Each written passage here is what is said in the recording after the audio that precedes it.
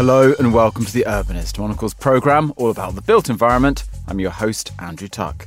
Coming up. As you lounge on the rocks, soaking up the July sun, you think you really couldn't be anywhere better. Sometimes all you need is a really excellent pool. It is that simple. We review some of our favourite episodes of our sister show, Tall Stories from 2023. From two towering structures in Tbilisi and Istanbul, to the Italian architectural legacy in Eritrea. And we take to the water, twice. That's ahead in the next 30 minutes, here on The Urbanist, with me, Andrew Tuck.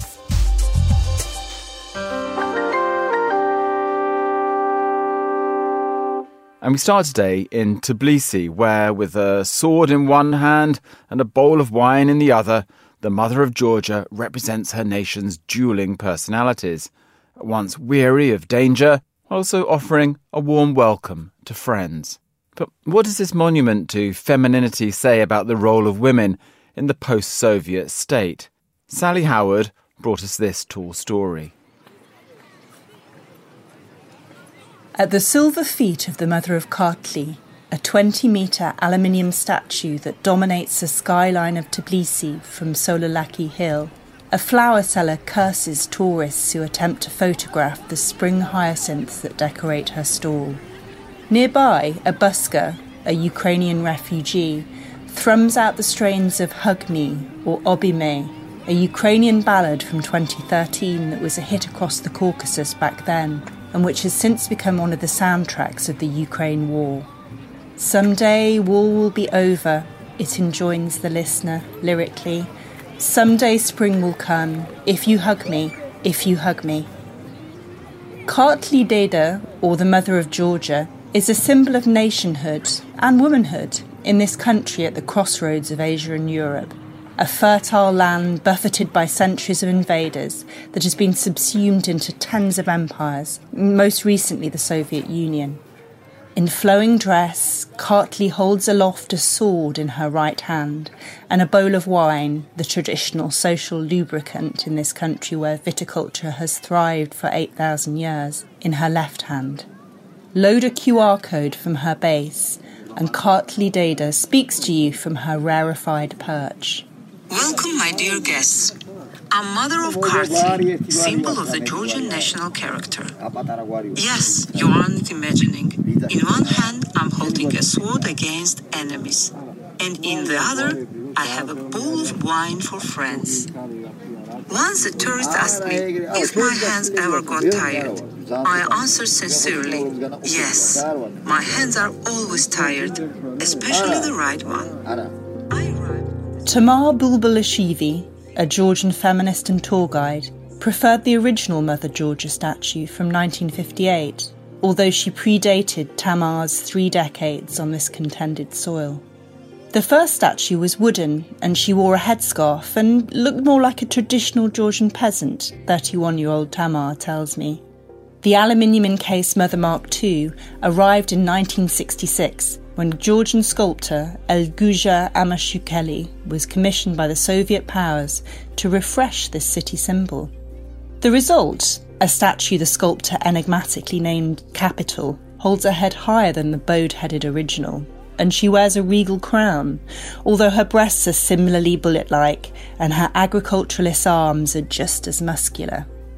Just like the city she presides over, therefore, the Mother of Georgia is the terrain for a proxy war between Georgians who yearn for self-rule and the powers that have always laid claim to her. Earlier this month, protests broke out on the streets she surveys, on the broad arterial thoroughfare Rustaveli Avenue and outside its neoclassical Parliament building. The protests were against the enactment of a law that tries to suppress foreign businesses and charities who wish to operate in Georgia. Modelled on a similar law in Putin's Russia, the Foreign Agents Law was introduced by Irakli Garibashvili, the Georgian Prime Minister and head of the right-wing Georgian Dream Party. He's widely seen as a puppet of Vladimir Putin, and he's believed to be in league with the Russian strongman's ambitions of keeping countries of the former Soviet bloc in Russia's orbit. Tamar attended the protests on a sunny March day, and it was full of families and placard-toting young Tbilisians. This March, after 3 days and nights of protests, the Georgia Dream Party agreed to drop its foreign agents bill, which is good news as far as Tamar is concerned for Georgia and its women. Many of the charities offering refuge to the 1 in 4 Georgian women who experience domestic violence are multinational NGOs who would have been affected by the law, which reclass them as agents of foreign influence. The mother of Kartli presides over Tbilisi at a feminist crossroads. The young Georgians who have migrated from their nation in recent decades have struggled to re-import liberal attitudes towards women's roles into a country where women perform 13 times more housework than men. Liberal TV journalist Kaka Kintsurashvili recently caused a national storm with his campaign Men Cares, which depicted the former actor as a smiling hands-on dad looking after his infant son.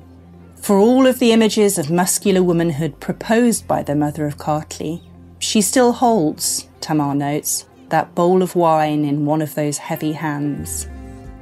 When Georgians raise our wine and make a toast these troubled days, we make a toast of victory and to peace, Tamar says, as we buy a red wine ice cream from a street vendor a few steps from the statue. It's a favoured tourist snack in this wine-mad nation. I hope one day, Tamar continues, we will toast to a more modern future for Georgian women, maybe a future in which we use our swords, but a future in which we are doing much more than just smiling and serving the wine.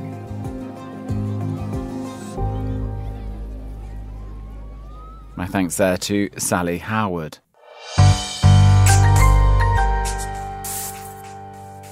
Now to Turkey for another tall tale. Telecommunications infrastructure doesn't always make for the sexiest of buildings, but one tower attempting to buck that trend popped up in Istanbul in 2020, a unique design created to resemble a tulip, the symbol of the Turks during the Ottoman Empire. Hannah Lucinda Smith sent us this story of Istanbul's most interesting tower.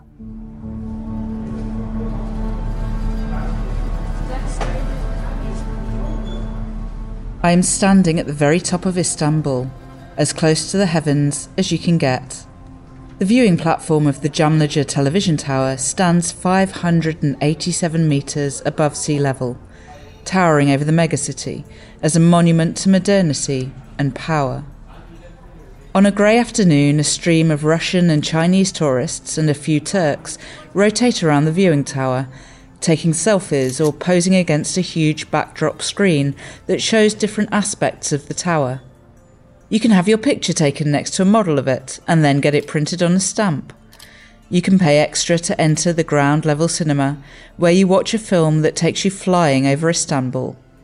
But it is all synthetic next to the real thing. I look out over Istanbul beneath me. The city is textured and three-dimensional, a moving mosaic that sprawls across cone-shaped hills rising from the green waters of the Bosphorus.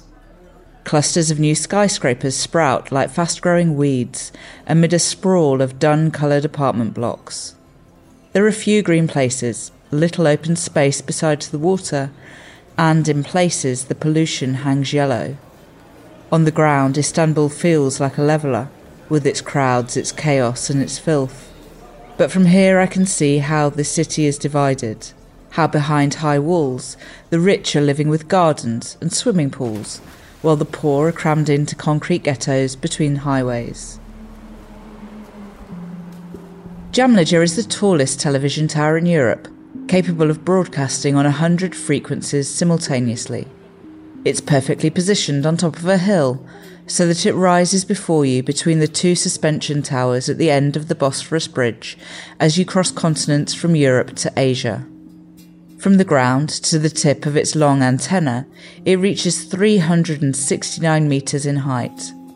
At night, its bulbous upper levels are lit up with the Turkish flag, and no matter where you are in Istanbul, it's never far from view. The tower dominates the view from my friend's snug rooftop terrace 3 miles away on the Asian side of Istanbul. It looms on the skyline from another friend's balcony on the European side of the city, 4 miles in the other direction. On the days when a thick, sultry mist descends from the Bosphorus, its antenna is still visible above, a spear poking up through the clouds. This is no rotating disc on a spoke, like the retro television towers of Prague, Berlin and Toronto. The Jamlija Tower curves up from its base like a tan wave, with a soft symmetry that would be soothing if it weren't on a gargantuan scale. But the tower's size is the point, because bigger is better is the common principle of Turkish architecture in the era of President Recep Tayyip Erdogan. The new Istanbul airport's biggest in the world, the 1,000-room palace he constructed for himself in Ankara, the huge hospitals, roads and tunnels, all of them built on state borrowing. Büyük Türkiye, Big Turkey, Erdogan shouts to his supporters. Politics and ideologies leave marks on cities, none more so than in Erdogan's Istanbul. The president, a devout Muslim, is enthusiastic about mega-mosques, and over his 20 years in power, he's built them all over Turkey, in the Balkans and the Middle East. The biggest of them all is next door to the Jamlija Tower, on the next hilltop along. The Jamlija Mosque opened in 2019 and vast enough to fit 63,000 worshippers at prayer time. The Jamlija Television Tower replaced a hodgepodge of 32 old television and radio towers on the hill where the mosque now stands. Nothing there could be higher than its minarets, 6 of them. Sultan Süleyman the Magnificent was the last custodian of Istanbul to do that when he commissioned the Blue Mosque in the 17th century, and he was accused of impertinence. In Erdogan's Turkey 400 years on, it's often difficult to distinguish the sacred from the profane. Construction and religion are intertwined. State contracts are handed to loyal businessmen, and municipalities take backhanders. Religious associations have grown rich and multiplied. Erdogan's devout wife and daughters drip in designer labels. From the tower I look down on the mosque, squat and deserted below. It's easy to feel omnipotent up here, above the minarets, above the call to prayer. But nobody is immortal, not Süleyman the Magnificent and not Erdogan. One day he will no longer be leader of Turkey, but his additions to the skyline, they'll remain. A new set of trinkets bestowed by another leader determined to conquer Istanbul. Hannah Lucinda Smith there, and my thanks to her. We head now to Eritrea to find out how cities can reconcile the beauty of their buildings while their appearance is a result of some of the darker moments in history, such as colonialism and fascism. In this tall story, Isabella Jewell explored the distinctly Italian design of Asmara.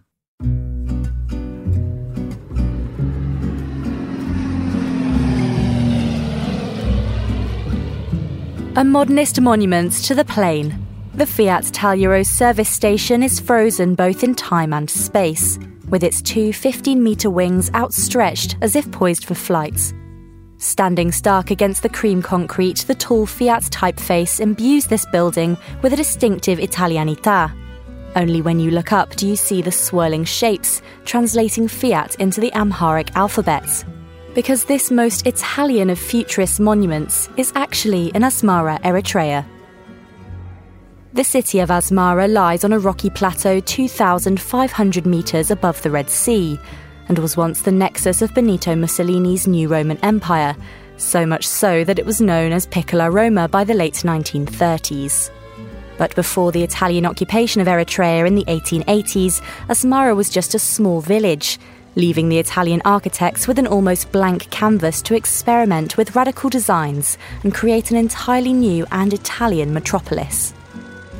The city is scattered with Italian modernist buildings of different schools: Novecento, Rationalism and Futurism. The cinemas, shops, bars and factories feature the telltale signs, abstracted neoclassical lines, columns and arches. In a country consistently under occupation of foreign powers, Asmara's modernist architecture was only revealed to the world again in the 1990s, after Eritrea won independence from Ethiopia following decades of fighting. But this century of brutal conflict and occupation placed Asmara in an architectural time capsule. and exploring the city feels like a journey to another era. As such, in July 2017, Asmara was made a UNESCO World Heritage Site for being an exceptional example of early modernist urbanism at the beginning of the 20th century and its application in an African context. Asmara is like a catalogue of Italian modernist styles, and the Fiat Tagliero is an unusual architectural example of Italian futurism, an artistic movement which rejected the past and idealised speed, technology and war.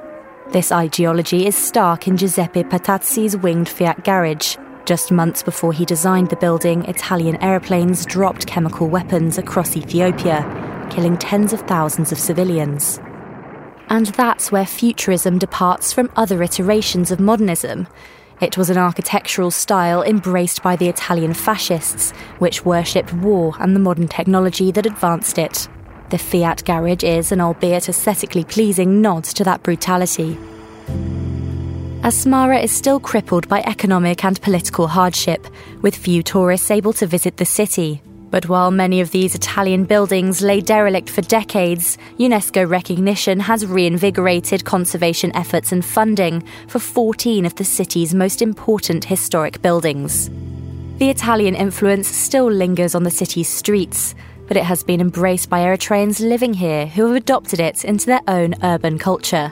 Cycling is booming here, with Asmarans calling bikes bicicletti, like the Italians. And trips to the old wooden pin bowling alleys and Art Deco cinemas are classic weekend pastimes. Unlike futurism's fathers, Eritreans are embracing the retro and preserving the past.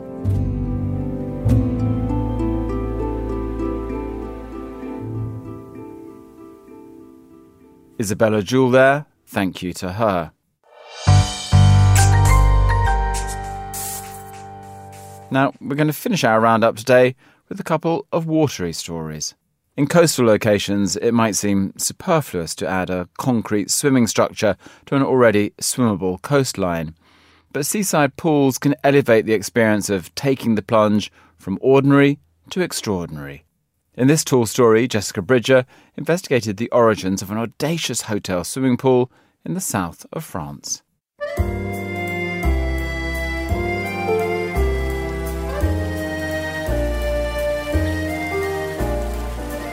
Is there anything finer than diving into a perfect pool? No. Sorry, but no. I want to tell you about a pool on the Côte d'Azur, a perfectly blue pool dug out of rocks rising from the Mediterranean Sea. Its location is an insider's secret, but it is fabulous enough to be featured on gigantic billboards and swim shorts for a global high-end swimwear company. It sits at the southernmost point of Provence, in the town of Gien. It is the Le Provençal Hotel Pool, built in 1962 after a 10-year battle of will by hotelier and visionary swim impresario Marius Michel. Consider for a moment that some things can only be built at the right moment in time. Funding, restrictions, political will, or lack thereof, and sometimes grand visions need one visionary person. But sometimes the exceptional works out. We live with this every day in the cities around us, and as every good urbanist knows, they result in anomalies, things out of the ordinary, some of the best things in cities. A sign of a good urbanist is someone who seeks out the unusual, the spectacular, and I don't mean the checklist of stararchitecture or cathedrals or UNESCO-designated highlights. I mean weird stuff, subventions of zoning laws, industrial relics, street paving patterns, old routes through strange cities. So, who would have ever thought that a trip around Google Maps in the Mediterranean in some serendipity would turn up the perfect pool, set in the rock near Hyères in Provence? But one day, there it was. I started dragging the satellite map from Italy's Amalfi up the coast toward France, looking for jetties, platforms, and other places set into the Med, ready for exploration, and I marked them as I went. I love swimming. I love sitting in the sun reading, and I love it best on structures built in the water. I'm also an urbanist, and finding unusual things is my usual way of operating. And on this Google Maps location scout, I found one really special swim and sun spot, an impossibly blue rectangle in the rocks off a long peninsula in the southern part of Provence. I marked it and forgot about it until a former Monocle colleague, Danny, a journalist and photographer, started sharing photos of a rocky pool in Provence attached to a family hotel. Could it be, I thought? Is that the pool? And indeed, as I lie on the stone and concrete deck beside it and write these words, I can confirm it was. I'd found the pin I dropped in Google Maps. The pool is simple, just seawater in a 33-meter-long, 4.5-meter-wide rectangle, painted a blue that fashion had once dictated too bright, but is actually beyond even just right. It is an archetypal, fly-over, perfect pool blue. A special place needs special stewards. This is true at Le Provençal Hotel, now in its third generation of family management. Damien Fiffet-Michel now leads the enterprise, consisting of a hotel, 4 restaurants, and residences. He understands exactly what he has, from its true blue sides to the striped umbrellas to the very plumbing of the place. Every 48 hours, the saltwater pool is drained and refilled using a massive rust-brown pipe and the vintage system from the 1960s, simple enough that it still pumps with aplomb, filling and refilling in just about 2 hours. Things are also simple and down-to-earth at the hotel, a place for people who know and appreciate it for what it is. The pool is spectacular, but it is also famous as the place where many learn to swim. Every summer since it opened, there has been a dedicated swim instructor in July and August. You always remember where you learned to swim, Damien tells me. The emotion in his voice is strong. Many learned in the pool of Le Provençal. And you do, don't you? You always remember the place where you first swam. While the hotel will undergo a full renovation this year to the tune of somewhere around 10 million euro, it will stay true to its essence, rooted in place, with a bar open to locals and tourists alike. There will not be mega suites, boring catalog furnishings, or the feeling that you could be anywhere from Saint-Tropez to St. Bart's or Kauai. This is Provence, and Le Provençal has provenance, and the pool will not change at all. Because the hotel and pool could not be anywhere, and certainly could never be built now, or maybe anywhere else on the Mediterranean coast. And that's a good thing. Imagine the Mediterranean coast peppered with private pools built on the rocks, choking and ruining the entire thing. Sometimes it is good that there are restrictions. Often, actually. It makes the unusual things, the amazing exceptions, that much more rare. And as you lounge on the rocks, soaking up the July sun, you think you really couldn't be anywhere better. Sometimes all you need is a really excellent pool. It is that simple. Jessica Bridger there. Thank you. Finally today, we're in Brooklyn. City commutes can be awful things, but could taking to the water be the solution to transportation blues? Chris Chermak, a regular visitor to the city of New York, sent us this tall story about his favourite watery way of commuting to work when visiting the Big Apple.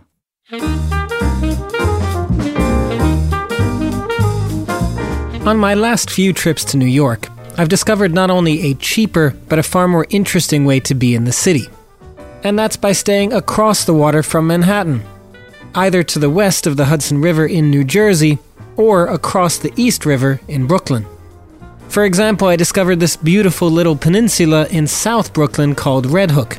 There's a section on the water with both a winery and a brewery, and on a Tuesday night, I found myself stunned to be just about the only one in the brewery, sitting on the water, a cider in hand, staring at the Statue of Liberty in the distance. It was so quiet, serene, so un-New York.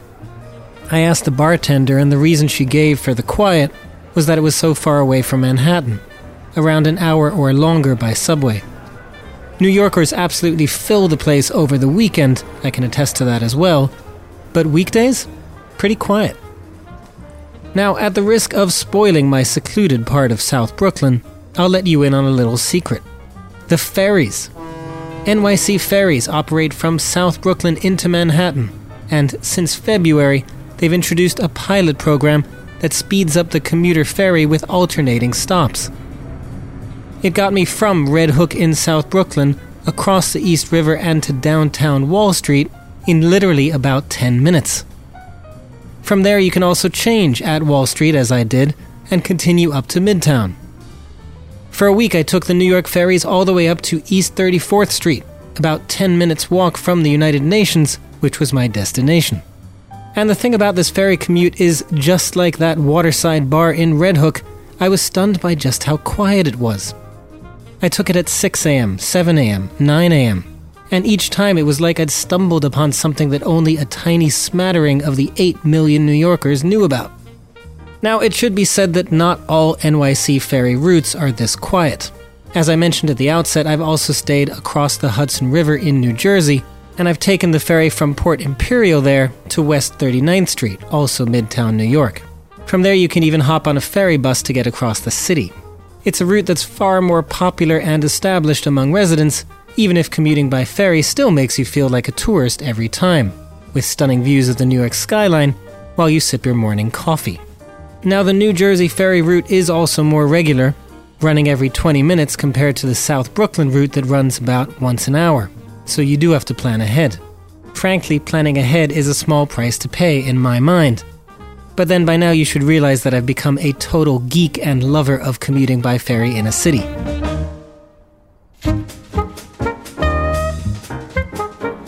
I first discovered them while living in London during the pandemic. I'd cycle to Westminster and take the ferry all the way to Greenwich in the east. A fabulous way to get across town and so much more freeing than taking the stuffy tube or subway. In New York, I was curious if I was really the only one, and so I looked into the numbers. NYC Ferries gets about 15,000 riders per day. That's compared to 4 million who take the New York subway daily.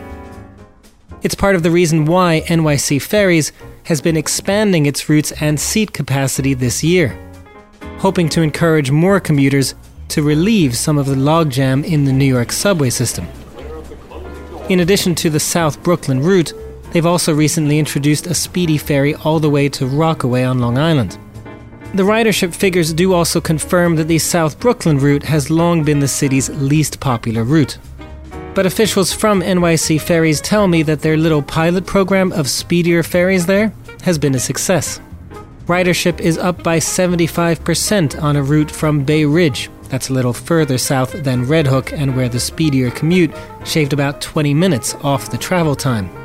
That's compared to a 15% bump in ridership overall for ferries so far this year. They're now making the faster commuter ferries to South Brooklyn permanent as a result. Which is as it should be.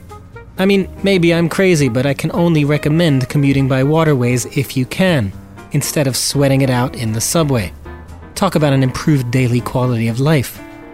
So consider supporting the ferry or pushing for expanded options in your own city, so long as not too many people listen to this podcast and discover my secret.